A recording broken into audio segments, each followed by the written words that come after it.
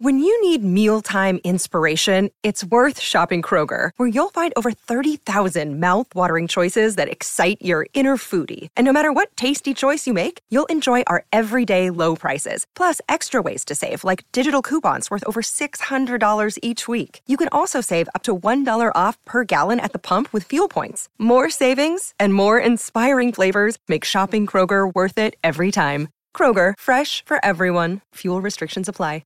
Another day is here, and you're ready for it. What to wear? Check. Breakfast, lunch, and dinner? Check. Planning for what's next and how to save for it? That's where Bank of America can help. For your financial to-dos, Bank of America has experts ready to help get you closer to your goals. Get started at one of our local financial centers or 24/7 in our mobile banking app. Find a location near you at bankofamerica.com/talktous. What would you like the power to do? Mobile banking requires downloading the app and is only available for select devices. Message and data rates may apply. Bank of America NA, member FDIC.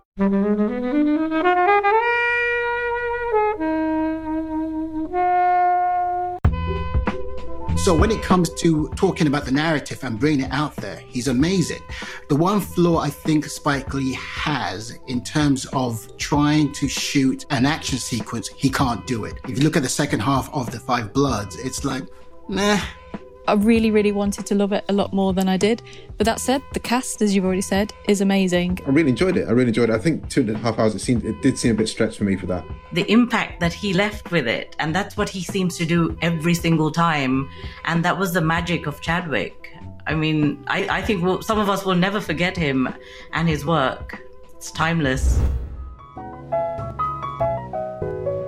Hey everybody, welcome to this episode of Flix Watcher Podcast. Today I'm joined by Ashanti Omkar. Hello, Kobe. Akin. Hello, hi there. Thanks for having us on today's episode. And Helen. Hello. And we're going to be talking about the latest Spike Lee joint, Da 5 Bloods. Thank you as always to the mighty people for the mighty, mighty tunes. And thanks to Ben from Rockwood Audio for his awesome editing skills. Please do remember to write a review and rate us on Apple Podcasts and anywhere you can do where you listen to the podcast, because it really does help us. And you can join in the conversation with us on Twitter at FlixWatcherPod and on Instagram at FlixWatcher.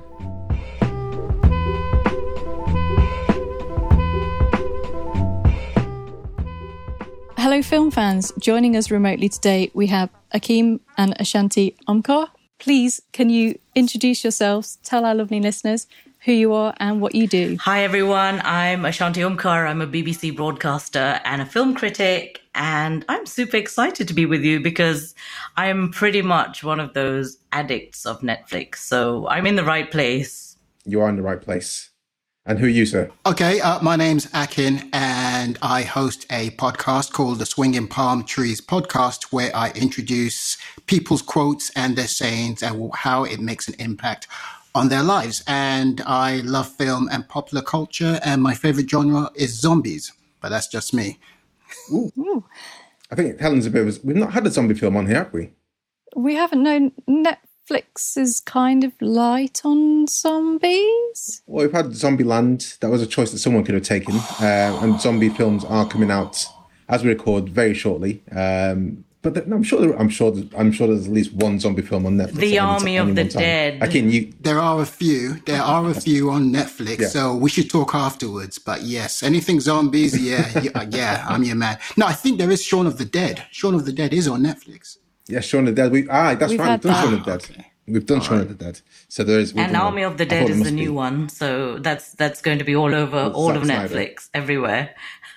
So we're talking today about The Five Bloods, which is not a zombie film. It's your choice, Akin. Can you tell us why you chose it? And I will then give you 60 seconds to give a synopsis, starting now. Okay, The Five Bloods, the story is about a group of army veterans, African-American veterans, in their late years coming back to Vietnam to repatriate the body of a fallen comrade and also retrieve some gold. Nice. And why did you choose it? To be honest, I think it's about goddamn time that there's a film that talks about the African-American experience, point of view in the Vietnam War. There are different films which do showcase it, but many films in the past have always whitewashed the Vietnam War. The very first one could have been John Wayne's The Green Berets. I remember watching that years ago in Nigeria, and I thought to myself, yeah, I think there's much more to it than just John Wayne. And then I grew up watching Rambo with First Blood, Part 2. And then Chuck Norris with Missing in Action, where they always went in and they demonized the Vietnamese character. It was always the white man going in as the hero. And I thought, no, it isn't. And then you had Oliver Stone's Platoon come out, which showed somewhat of the grunts experience with different ethnicities or different groups, as it were. And then you moved over to Hamburger Hill, which shows the soldiers, everybody, be it American, Japanese, white American, African American, fighting against the common enemy. And then we had the Hughes brothers with Dead Presidents, where you saw the film, just slightly, the comradeship between veterans of the war and how they transfer their skills into the real world in an armed heist. But with The Five Bloods, it talks about many things, but addresses one thing that I'm very interested in, which is mental health, and mental health amongst people who have suffered from post-traumatic stress disorder, especially veterans coming back from the war. And I found it interesting how you have that issue being addressed, and also other issues, not just the mental side of things, but also of children who were born out of wedlock in Vietnam at the time, and how they had their own identity. Then you also have building up of fallen, let me rephrase that. We're looking at the enemy isn't demonized, just seen as the other, because you also see it from their point of view, whereby... Well, they call it the American War. Yeah, exactly. They call it the American War because before that you had the French try to colonize Vietnam, and they did to a degree. It was called Viet Minh. So, I mean, this is a Spike Lee lens on the war and on the effort there, and this is the kind of thing you'd expect from Spike, from his authorship, I guess. And he has it from the start. He layers in lots of pieces. He layers in Muhammad Ali, talking about why he's not going to the war. He layers in, you see Kim Ki-duk, the guy who's on the flames on the Rage Against the Machine. You actually see the footage that you see someone getting shot in the street, and that's actually real and visceral and gross. But this is recent Spike Lee showing exactly what is going on there. It sets a tone. He says there's no whitewashing, there's no hiding behind the curtain here. And this is a very kind of visceral and violent film. It is. Well, it gets to it later on in it. I wasn't surprised, but I wasn't expecting that. I mean, Ashanti, what were your thoughts on The Five Bloods as an intro? I've got to say, first of all, I was so blown away by the casting. Like, I love Spike Lee's work, but with this, the casting just had come together, and I'd always, I mean, obviously Chadwick Boseman, for those who know me very well, I've seen the Black Panther 5 times, all times at the cinema, just absolutely love the film. Oh, wow. Chadwick Boseman, I then went and watched all of his other films, absolutely adored him. So I was really delighted that he was in this film. And then there was Delroy Lindo. And again, I'd been watching The Good Fight, completely, mesmerized by this man. He grew up near where we live, actually. And I just thought, wow, Spike Lee has actually got these guys together into one film. And then I actually asked Akin about this war, because it's not a war that I know very much about. And I'm not huge on kind of the back history of wars and all of these things, but Akin is. So I kind of got a little bit of back history, and then just went into watching it. It was during awards season, and it was a kind of press preview that they had.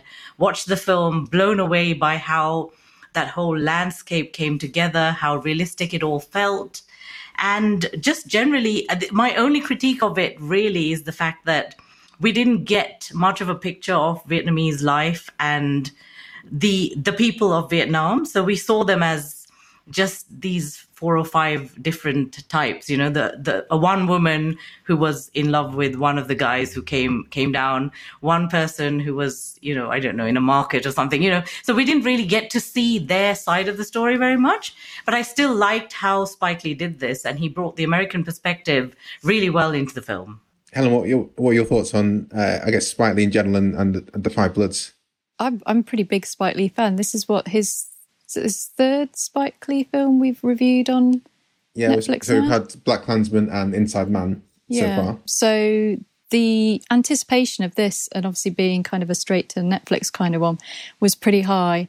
And I think I'm probably going to be a little bit more mixed than you all. There's stuff that I really liked. I think the kind of first half of the film is like a really, really strong opener. And then when they kind of get into the jungle, that's where it kind of falls down for me, because I think I find it really fascinating about this kind of group of friends who had obviously had this really intense experience together in Vietnam and, lost someone very close to them. And, their experiences there, for them to kind of come back to Vietnam on kind of this mission and sort of see it through today's eyes. I was just really fascinated and like really enjoyed being with them and kind of like feeling like I was almost part of their gang. But then there was some kind of like bits in the jungle that were a bit weird, and they go back to rescue the gold and kind of like a Three Kings-y style mission. And I'm not sure, I think when they kind of like get to that gold and it lost me a little bit, and it's quite long. It's over 2.5 hours, and I don't know, it just didn't have the same impact of like Black Klansman did, with kind of like the real like, whoa, this is like really intense. So I really, really wanted to love it a lot more than I did. But that said, the cast, as you've already said, is amazing. And Delroy Lindo was robbed, probably. He was. He was robbed. I mean, there's lots I really like, but there's also some things that I don't know. I think when you have someone like Spike Lee, the expectation is always going to be like so high when you go into it. And then anything that doesn't like come out, like blow you away, you're always going to be a little bit like, oh, well, I'm a bit disappointed. That's me. So maybe I should just get back down in my box and just be grateful that we've just got something from Spike Lee. No, I think I prefer the first half when they kind of get back together. I'm a big sucker for camaraderie and seeing on screen and in films. And you see Isaiah Whitlock Jr., the first shot of him, and then they got the reverse shot of his friend that he hasn't seen in a while, presumably the rich guy that we found out is not rich later on in the film. And just how they greet each other, and suddenly Clark Peters and Delroy Lindo turn up. And I just love that kind of effervescence on the screen when people are meeting each other. And that drives a lot of my fun and, choice of movies, that kind of camaraderie. But it does kind of go on a different, like Helen said, it goes on a different kind of angle and tack later on. But generally, I really enjoyed it. I think 2.5 hours, it did seem a bit stretched for me for that. But the portrayal of these guys was strong. I wasn't expecting so many twists and turns. Like the almost like A-team face off at the end was unexpected. The landmines going off was unexpected. One thing that threw me, actually, having seen Black Klansman, was that those guys, those landmine clearing guys, 2 of them were in the KKK in Black Klansman. So that really kind of threw me. It's like, on second watching, it's like, those guys were the bad guys in the other film, but by Spike Lee. What does that mean for these guys in this film? Let's just play out. But that's really kind of interesting. I thought, always love Isaiah Whitlock Jr. and Clark Peters as a huge fan of The Wire. So anytime they're on screen, it's an absolute pleasure. But again, going back to the camaraderie, that I still, even though it doesn't really play off in the rest of the film, that scene where they're dancing through the club, almost like Soul Train, that still has me laughing my ass off. And the love was there when that was happening. That scene was being shot. It's absolutely fantastic. Where are you guys on Spike Lee in general? Ashanti? I really like the way he thinks. I like the way he's really vibrant in what he brings out. So somehow he manages to get everybody who acts for him to bring the character sketch to such vivid on-screen presence, which I think is absolutely brilliant. And yeah, I've got to say, I'm a fan, and Akin is too. I think with Spike Lee, he can be an acquired taste depending on what you're watching. Sometimes he does go off on one. He likes to get on his soapbox and make sure that you know exactly where he's coming from. He puts his finger on your chest and says, damn it, this is what I'm telling you, and you're going to listen to what I have to say. And on the other side to that, he can make a very fantastic storytelling in like a film like Inside Man, where it was far removed from what I'm normally used to seeing from a Spike Lee joint. So when it comes to talking about the narrative and bringing it out there, he's amazing. The one flaw I think Spike Lee has in terms of trying to shoot an action sequence, he can't do it. If you look at the second half of The Five Bloods, it's like, nah, he kind of fast forward a bit. The same also with his other film, his first ever attempt at a military film, which was Miracle of Santa Anna back in 2008, I think, or 2003, I forget, which was a critical bomb, and financial bomb. But apart from that, all his other stuff, Do the Right Thing, Coughlin, what's it called, Chirac, the list goes on. Yeah, so all in all, he may be an acquired taste, but I still like Spike Lee. So this was, did you guys see this before or after Chadwick passed away for the first time? Before. So we didn't really know it was one of his last roles when we saw it. And yeah, I mean, what can I say? Ma Rainey's Black Bottom obviously was his last. That's on Netflix as well. But I don't know. I still haven't gotten over his passing, honestly. And just seeing what he put into these roles in this film, for example, it's a very small role, but the impact that he left with it, and that's what he seems to do every single time. And that was the magic of Chadwick. I mean, I think some of us will never forget him and his work. It's timeless. Akeem? Chadwick Boseman, watching this film, I looked at him and I just thought, how much talent can this guy have? This was prior to us knowing he was about to die with cancer and everything. And the way how he just conducted himself, I looked and I thought, I hate this guy. I really hate this guy because he's so good at what he does. And not long afterwards, we heard that he passed away. And what I found inspiring was that he was going through a really bad illness. And yet you couldn't tell.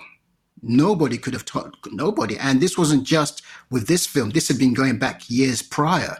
So if you look at Civil War, he already had the cancer at the time. Then also the Endgame and all the other Marvel films. It's like, wow, this guy.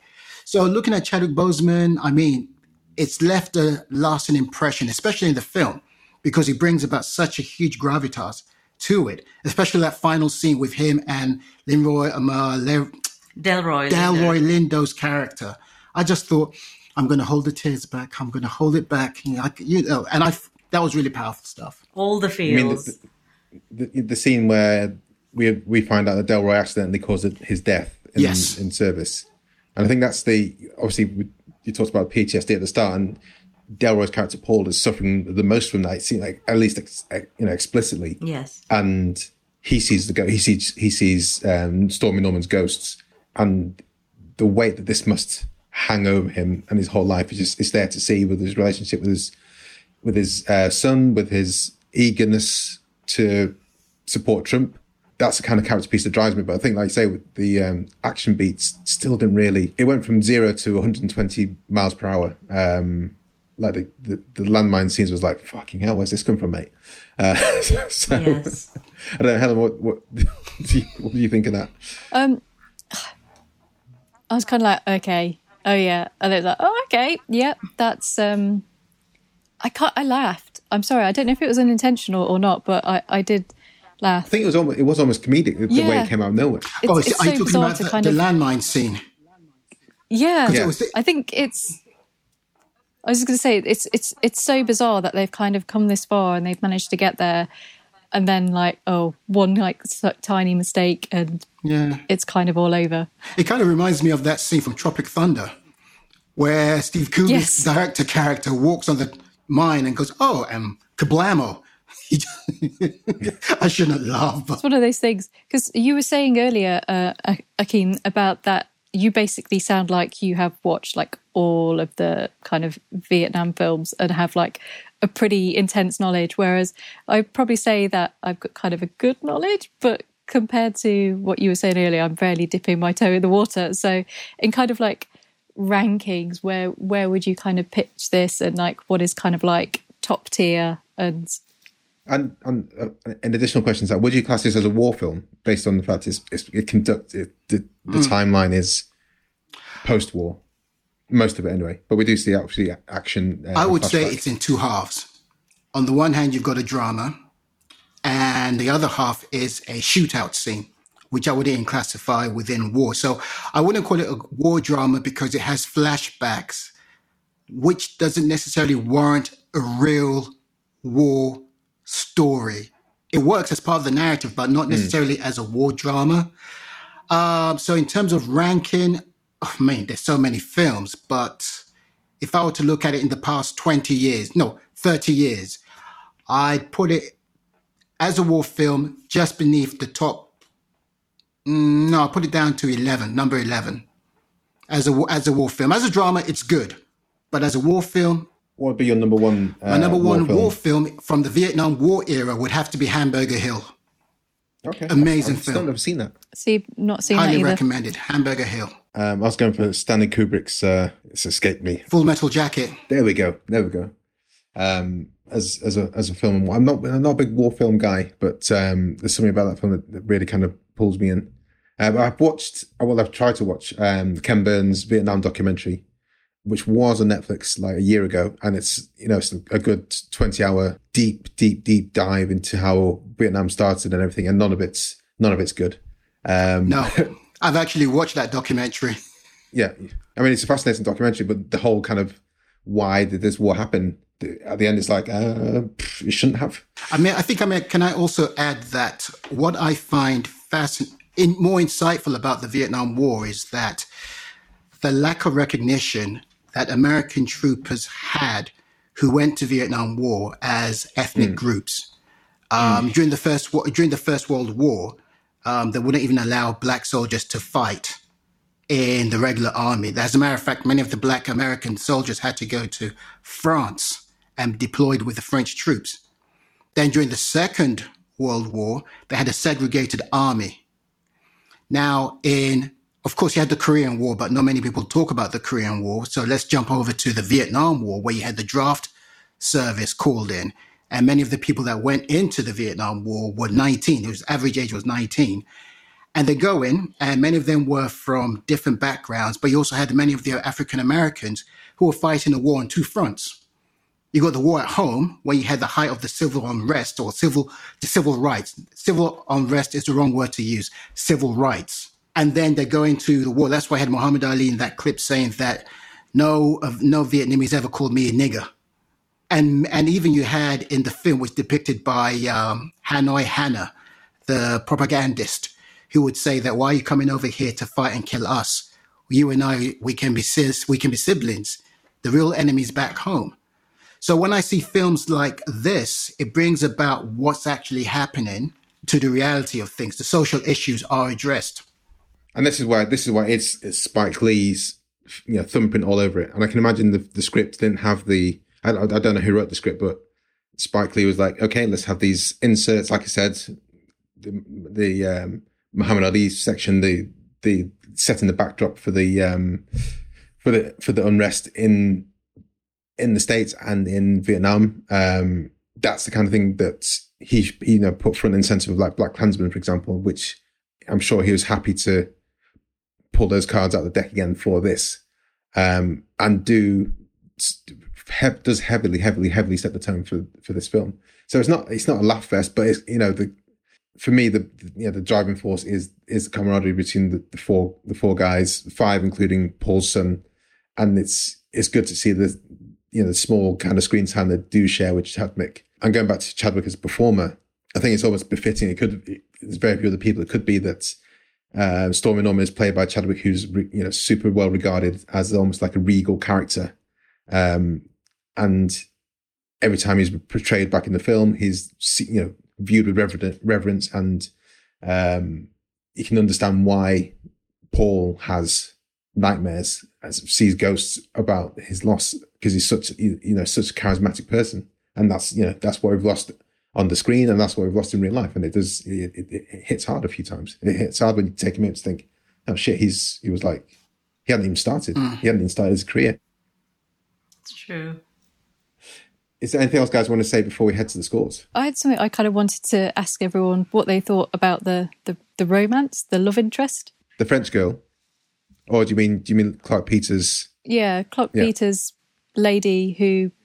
I couldn't quite get the aging right. So I was trying to work out how old she would have been in the 70s and how old she was then. And is that his daughter? And I was just a bit... Because there's no aging going on the faces, so I was very confused. So I was just kind of wanted to see how everyone else felt that kind of fitted, and whether they kind of were like, yeah, I'm on board with this, or whether it was kind of like, not sure. Wasn't it quite clear that it was his daughter? Yeah. I was under no We knew it was his daughter for sure. But you're right about the aging, because they did a lot of de-aging with the characters, and going backwards and forwards with the narrative did probably confuse you when you were watching it. I actually thought it was believable. I mean, if you saw the average age was about 19, 20, 21. So you have a young GI at that age, goes overseas, makes out with a young lady who could have been about maybe 17 or 18. So if you look at 1975, my math is terrible, so forgive me, up until 45. So add 45 plus the other 15 in question. It's possible. It is possible. I mean, with the black guys, black don't crack. I ain't saying. And they had good de-aging techniques. Well, that was at the final scene. It was the final scene that had the de-aging scene. You know, because Delroy Lindo's character, I think he's now 72 years old. Whoa. Yeah, so... Wow. Yeah. He doesn't look 72. Exactly. So, and with the... You could tell that those guys were doing the physical stuff there as well. They were going through the jungle. You know, they dove onto the ground when the firecrackers hit at the start of the... You know, they were involved in it. Yeah. So I thought fair play to them. Well, what do you think, Helen? Were you a bit put off by the love story there? Yeah. I don't know. I just found... I think, again, it took me... It took me away from like the guys being together, which was like the thing that I really liked. But then I guess it kind of worked as a plot bit as well. I don't know. But then I was just confused with the ages. It was. I think it was a plot device. And, you know, this was one of those films that was put forward for the award season, etc. So there are lots of things that are almost check boxes. Do we have enough romantic angle? Do we have enough action scene? Do we have enough great dialogue? And I think part of that also would have been to bring in that sort of character to showcase a female in Vietnam, and to the love story. I mean, everyone loves a love story, don't they? I think it also brings about something more important. Like I mentioned earlier, many GIs had children who were born out of wedlock. Yeah. So it shows an avenue to show that, look, kids who were left behind have grown up. They're young kids. I mean, during the Second World War, you had so many kids born out of wedlock to the Allied forces, and they couldn't make their way back to where their parents were. So I think in that respect, I think it was important that Spike Lee demonstrated that and showed that, look, kids were born over there at the time who never made it back to meet their parents. And I also enjoyed the fact that it's bad that I can't remember her character's name. She became the kind of main connect. She became the main fixer, and she was also looking out for Clark Peters. Like, you know, I don't know these guys, but here's a gun. Just be careful. That kind of thing is. So she did have her own kind of agency, and she wasn't just a wallflower. So I think that part of it was an interesting tale to tell as well. But let's head to the scores.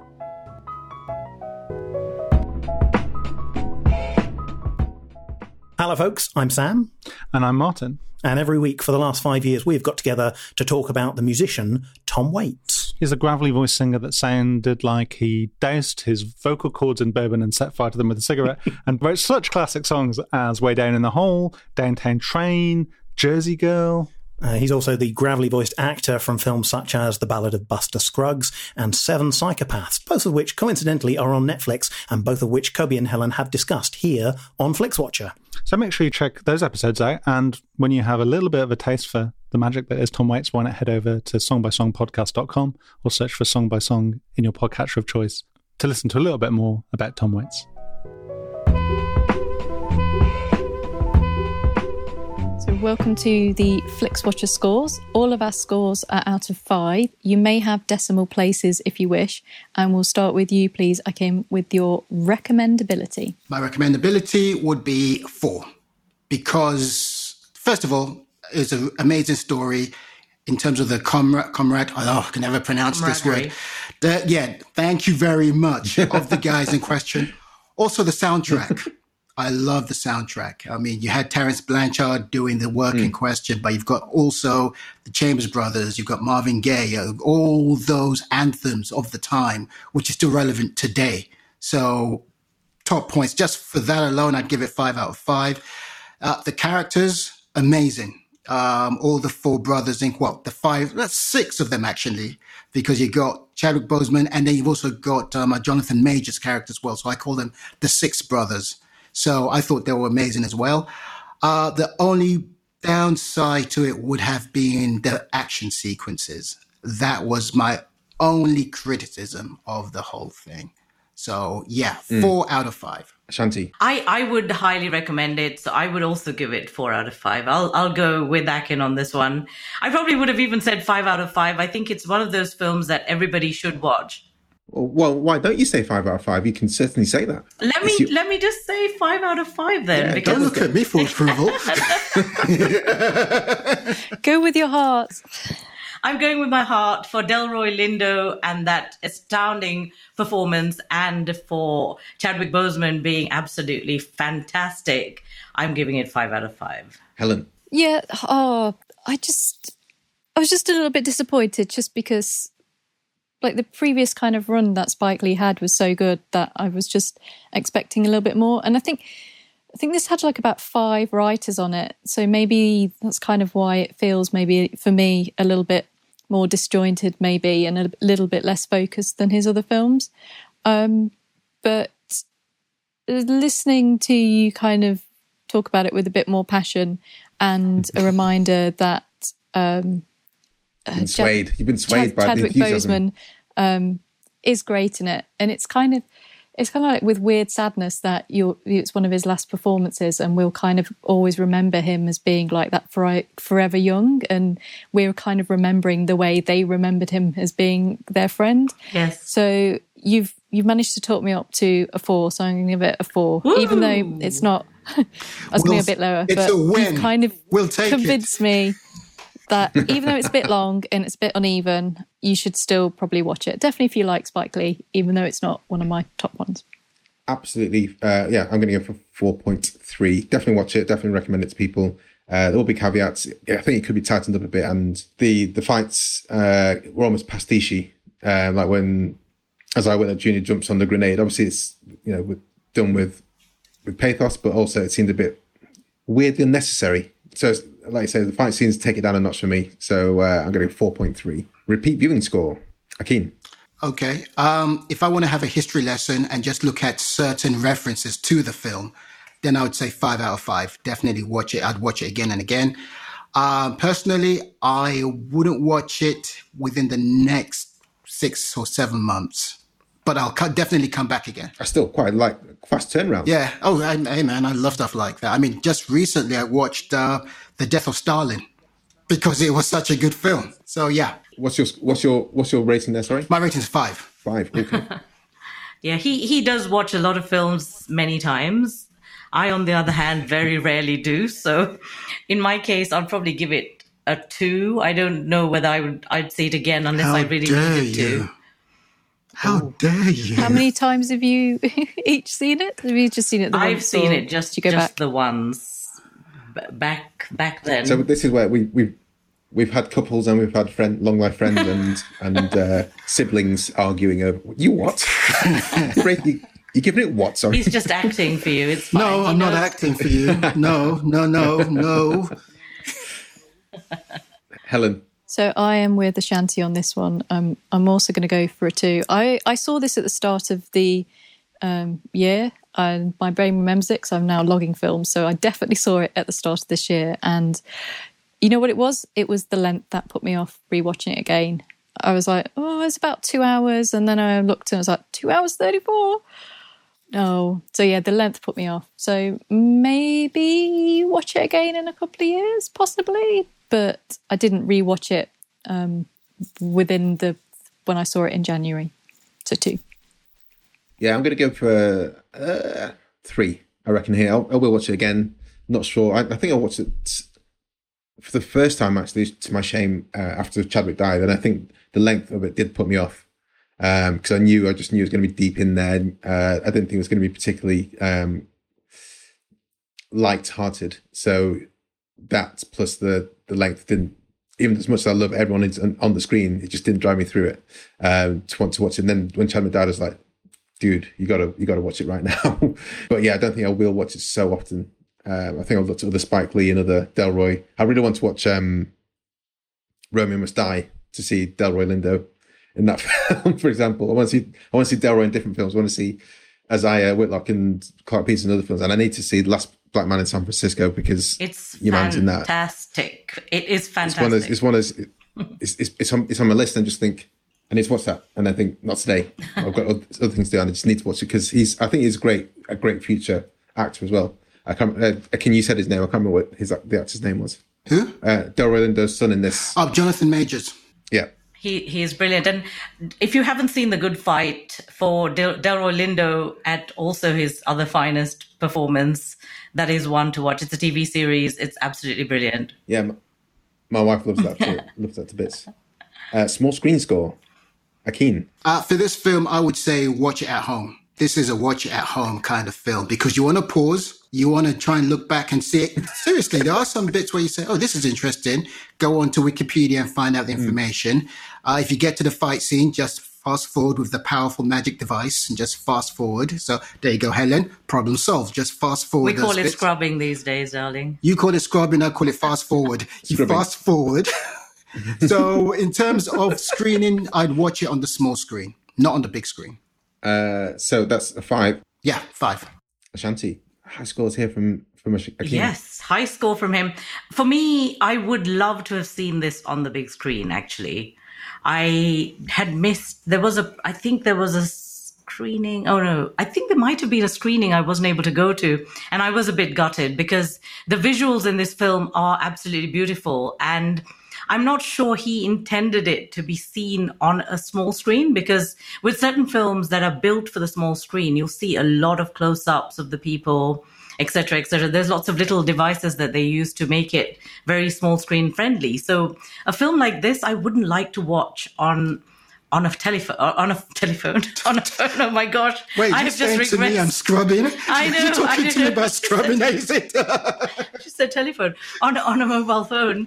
You know, and on a small device, watching this film would feel really odd. So I would prefer to see this on a big screen. But if you have a kind of a 40 to 50 inch television, then yes, I think it works. I don't think it works on even on a 16-inch laptop screen. I don't think it's that great. So I would say 3. Helen. Yeah, I think Spike Lee films are warranted a trip to the cinema, and I think had it have come out during non-COVID times, I would have gone to the cinema to seen it. And I mean, that said, that's all we've got. We've already talked about the soundtrack. I imagine the soundtrack would have been really good in a cinema.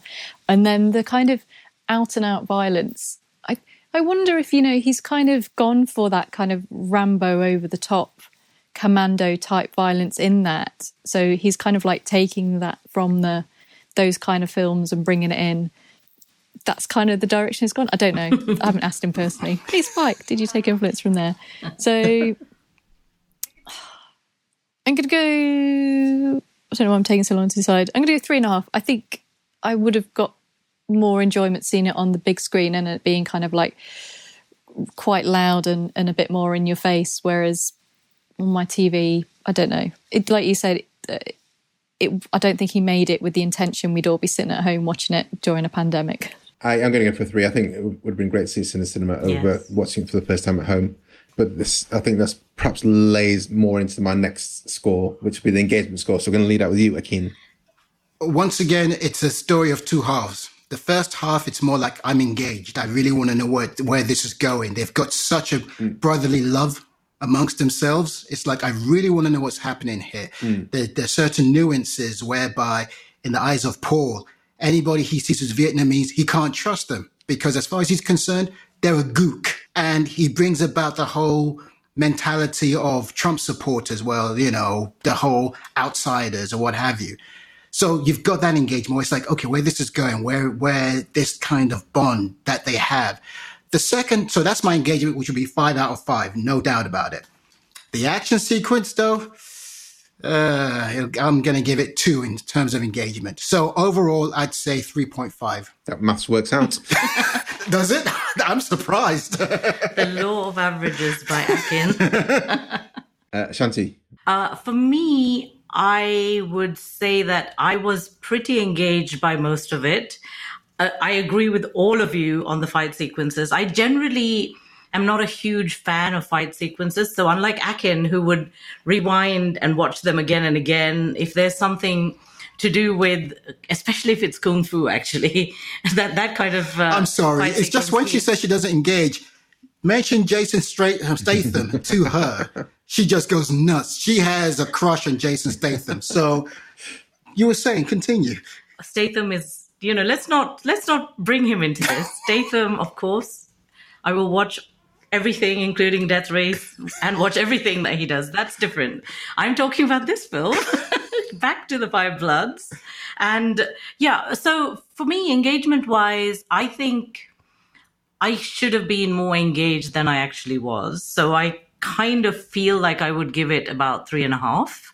I think that the length and the fact that the final edit of the film, I still feel was a little bit too long. And that, I think, stopped me from maybe enjoying it the way I would have.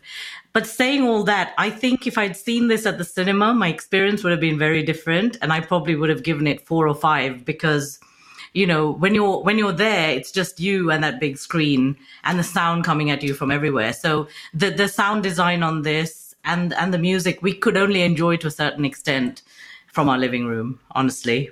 So what's the score, sorry? 3. Helen? Yeah, I kind of agree with quite a lot of what Ashanti's just said there. I kind of was with it for the main bits and then kind of got a little bit lost in the middle. And then when they started blowing people up and basically just like shooting the shit out of stuff, I was like, okay, well, that's one way to go. I'm going to go 3.7.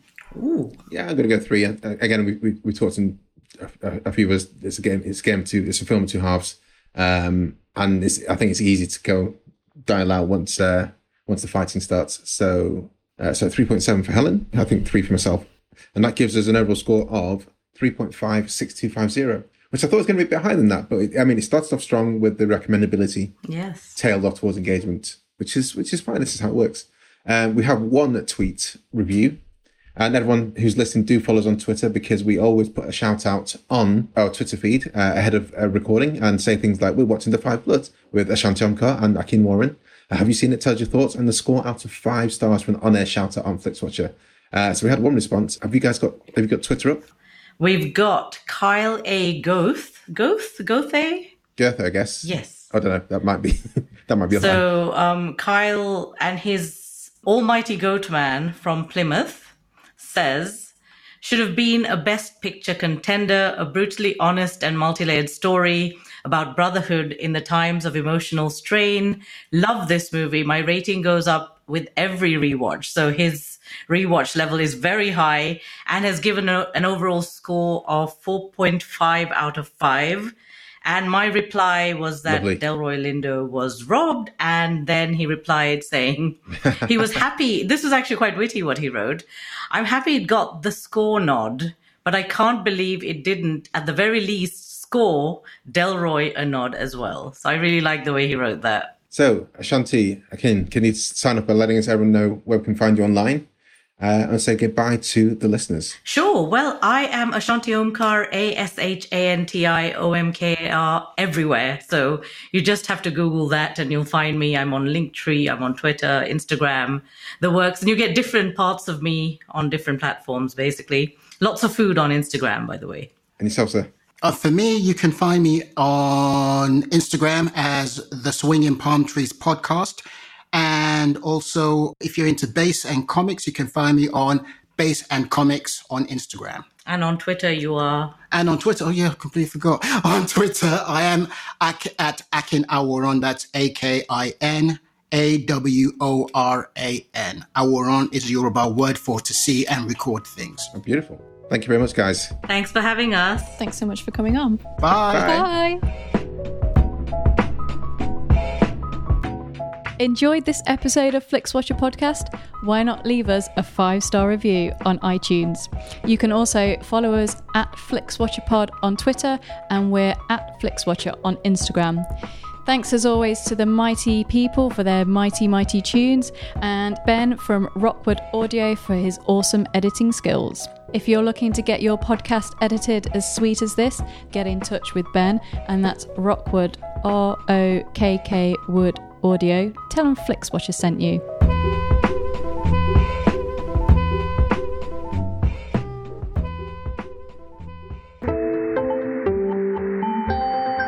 You just heard a Stripped Media production.